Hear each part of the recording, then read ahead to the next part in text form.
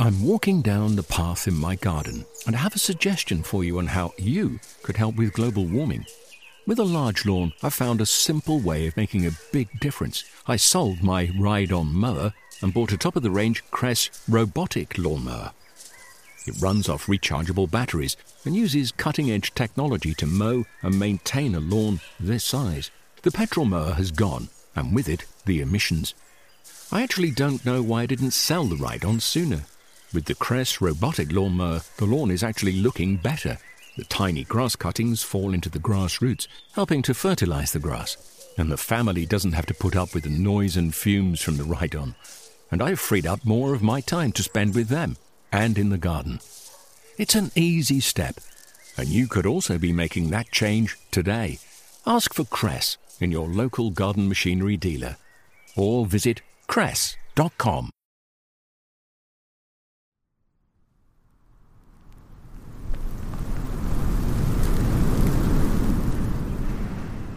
I'm Guy Barter and welcome to Gardening with the RHS.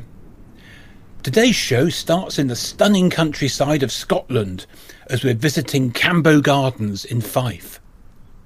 Renowned for its snowdrop collection, the garden boasts over 350 varieties and it's singing from now through February and into March.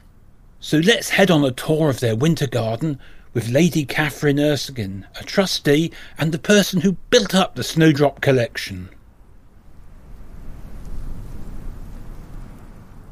The winter garden is outside the walled garden. It's less formal than the walled garden. And I suppose when we started, we thought of it more as a woodland garden. And it is semi-woodland. But actually a lot of the plants that shine in the middle of the winter don't necessarily need a woodland setting. The winter garden really comes into its own from late autumn. By January, it's really beginning to sparkle. The early snowdrops are up, but the main season of snowdrops, the specialist and the ordinary snowdrops in the woods, is February. Why I decided to collect snowdrops? Just because we had so many snowdrops here. We have acres of snowdrops. And then I soon discovered that other people were growing specialist snowdrops, so I started collecting those. And then once we'd started a collection, we almost needed a shop front for them. We needed somewhere to set them off so that they looked at their best. And so we created the winter garden. A description of a snowdrop. Almost too well known to need a description, but like a white bell and 3 outer petals, longer white outer petals, smaller petals inside, and those generally have green marks on them, but they can be very variable. And in some languages known as a milk flower, a snow bell, maybe that gives some description. We've got an enormous collection of specialist snowdrops, but I can give you some names of some of the ones that are particularly my favourites. There's Colossus, which is a giant in early January. Comet is a particularly magnificent large-flowered snowdrop with lovely grey leaves. Magnet, and that's always a reliable flower with heads swinging on an elongated pedicel. The stem is elongated. Rosemary Burnham, that's a very reliable green virescent snowdrop. That means it's got green marks on the outside of the petal. So that's just a few, a sample.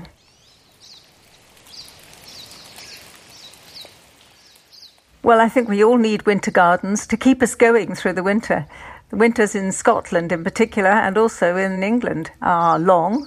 And if we pack up our gardening tools in October and don't emerge until March, that's a large chunk of the year. So it's lovely to have something that draws you out of the house, to walk around, to look, to see what's coming. Our winter garden stands out from others, I think, probably because of the variety of plants we put in it. We've stopped looking for things that come with a label as being winter flowering or of interest in the winter. If you just look at your plants in your garden and you see plants that are just looking good in the winter and then start putting them together to make a tapestry, you can end up with some very interesting plants. And it doesn't always have to be the leaves that are there in the winter. It can be the buds that are emerging. For example, the species peonies have wonderful red buds. The perennial honesty comes out of the ground with gorgeous deep purple leaves. So one can be using other things in this tapestry. I like snowdrops because it's wonderful. It's the end of one autumn and the start of the next year. Even in November, there's some of the early snowdrops flowering, and then as soon as we turn into January, the snowdrops are coming and they're very clearly growing, and you're on to the next spring. A sign of hope is exactly what snowdrops are. They're the symbol of hope.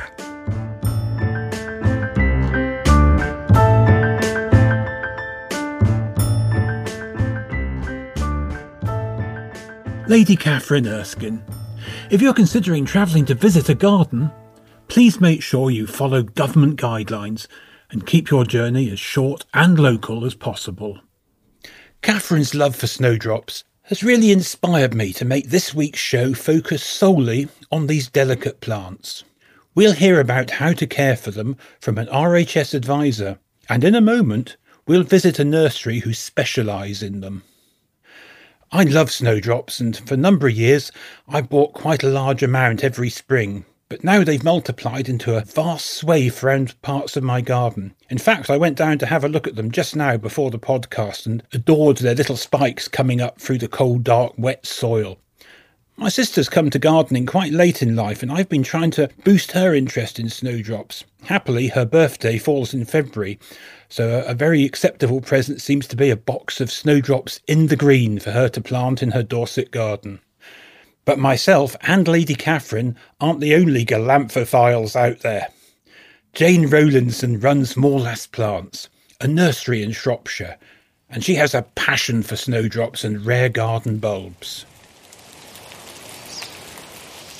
What I love about snowdrops is they flower during the very dark, cold winter months, and it gives you hope that spring is on the way. Sometimes, like a lot of people, I get very down during these months and you don't want to go outside. But if you just get your coat on, get your hat on, your wellies on, and you nip outside, there is going to be a little jewel out there flowering. Right now, it's a really dull, grey, wet day here, yet if I go in the garden, I'll have at least 3 or 4 varieties that are flowering now. And I can go and have a walk around the garden and just check how they're all doing and enjoy them. And I think it's that really makes me love them. And also the fact that a lot of people don't realise that they're probably the first flower that some bees and insects are going to encounter during those cold, dark months. So they're a really very necessary plant. It's amazing if you get a bit of sun in the winter, how many insects will actually be out there on the snowdrops, feeding off the snowdrops. If everybody had a little clump in the garden, there's probably a lot of insects and bees that would do much better in the world. To go with your snowdrops, there's beautiful plants like Chimonanthus, the winter sweet, which smells beautiful to attract insects. Daphnes are another one with their beautiful pink flowers, creating scent in the garden. Hamamelis, witch hazels are perfect shrubs in which to plant snowdrops under. So you have beautiful witch hazel flowers of yellow or orange, and then underneath it, carpets of snowdrops and pink cyclamen coum. If you just had one area of your garden where you just put that combination in, you'd be out there every day to look at it.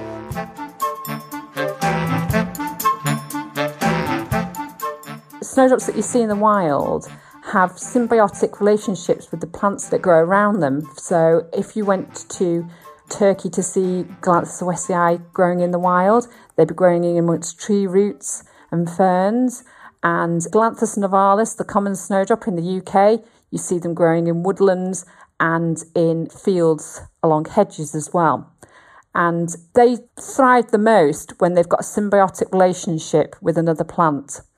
So in gardens, we sometimes can't always provide those conditions. So we've found that if we use a mycorrhizal fungi when we're planting the snowdrops in the ground, they then make a connection with a plant, say a hellebore next door. It's been proven that the mycorrhizal fungi helps the snowdrop establish itself in the soil. The mycorrhizal fungi are easily available. You only need a small amount when you're planting, and the Macrorhizis fungi needs to touch the roots of the plant, so it'd only be best to use it if you're planting the bulbs in the green. So just a tiny amount on each root will help the plant to settle into its surroundings. I've used it in planting mine outside, and I've found that it has made a difference. That and a good quality soil and compost as well. The other thing that most people don't realise is that how scented snowdrops actually are. If you particularly bring them into the warmth of the house, they're very scented, some of them. Some are almonds, smell of almonds, sweet almonds, some smell of violets. I sometimes forget myself until I start packing them for my customers, and I bring them in to pack them, and you can just smell them, and they smell wonderful. I think they really do lift my mood. I mean, I get SAD, and I say some days I don't want to go outside, but just knowing that a special snowdrop might be flowering for the first time, or a seedling might be flowering for the first time, that first step outside the door to go and see that first plant makes you walk around the rest of the garden, and next thing you've been out there for an hour, and you feel so much better for getting out there and looking what's going on. SAD is seasonal affective disorder, and it's very common for people to have during the winter months when it's very dark in the mornings and very dark at the night. It's being unable to cope with the low light levels. That's what I find. There's no sun to give you a boost. It just makes me feel very down, and I don't want to go anywhere, I don't want to do anything. But just by going outside, it really gives me a boost. Without snowdrops, I don't think I get through the winter months. They really do lift a garden. Most people think gardens stop in October, but if you came and saw my garden in January with the cyclamen and the snowdrops all in flower, you just go, wow, look at that. I didn't realise there was so much colour and so much life going on in the garden. I think it's important these days to try and make our gardens work all year round for ourselves, for animals, birds and insects.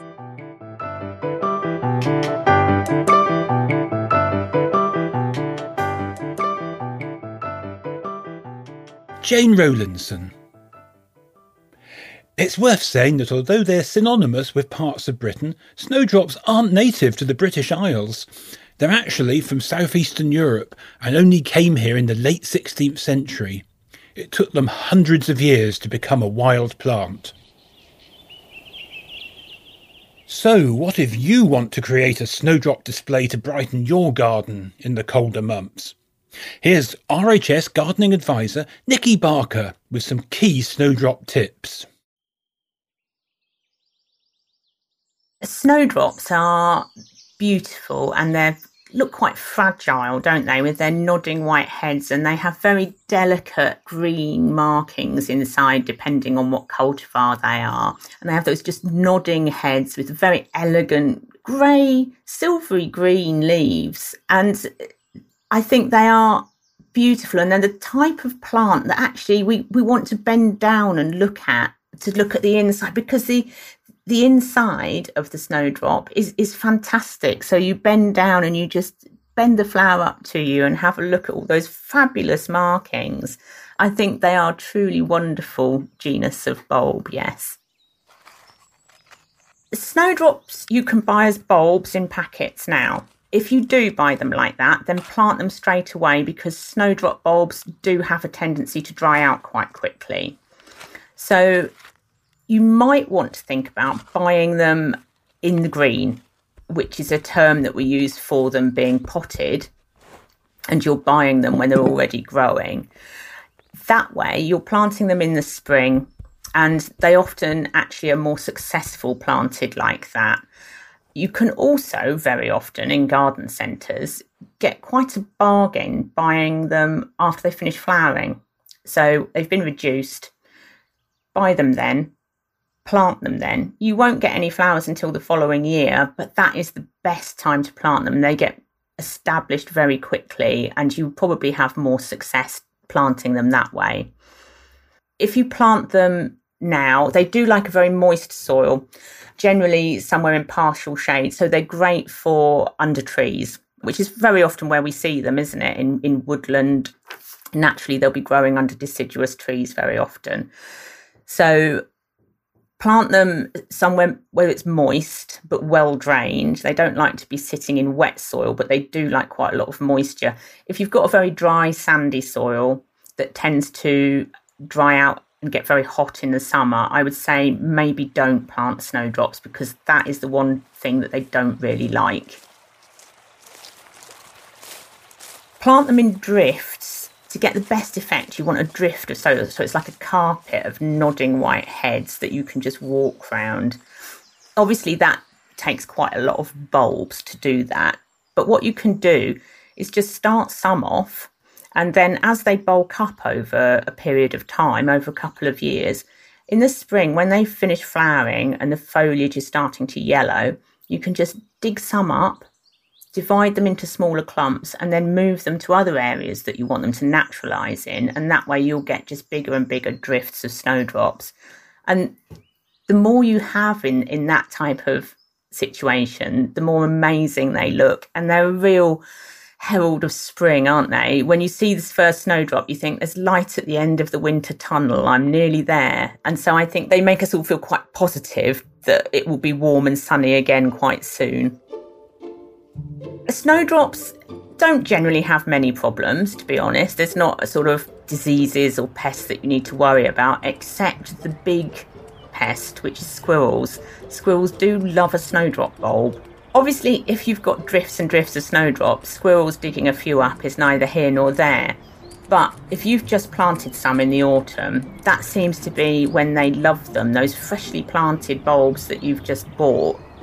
They love that, which is another reason to maybe plant them in the spring in the green, because they've got more time to get established and the squirrels are less likely to dig them up at that point. They're very keen on digging them up in the autumn.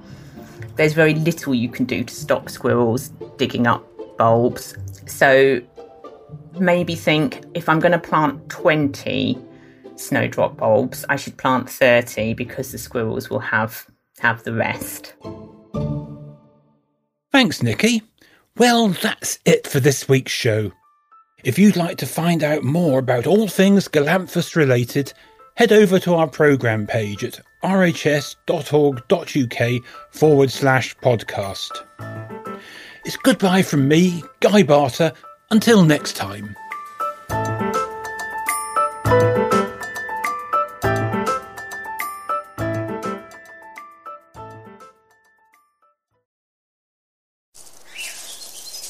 I'm walking down the path in my garden, and I have a suggestion for you on how you could help with global warming.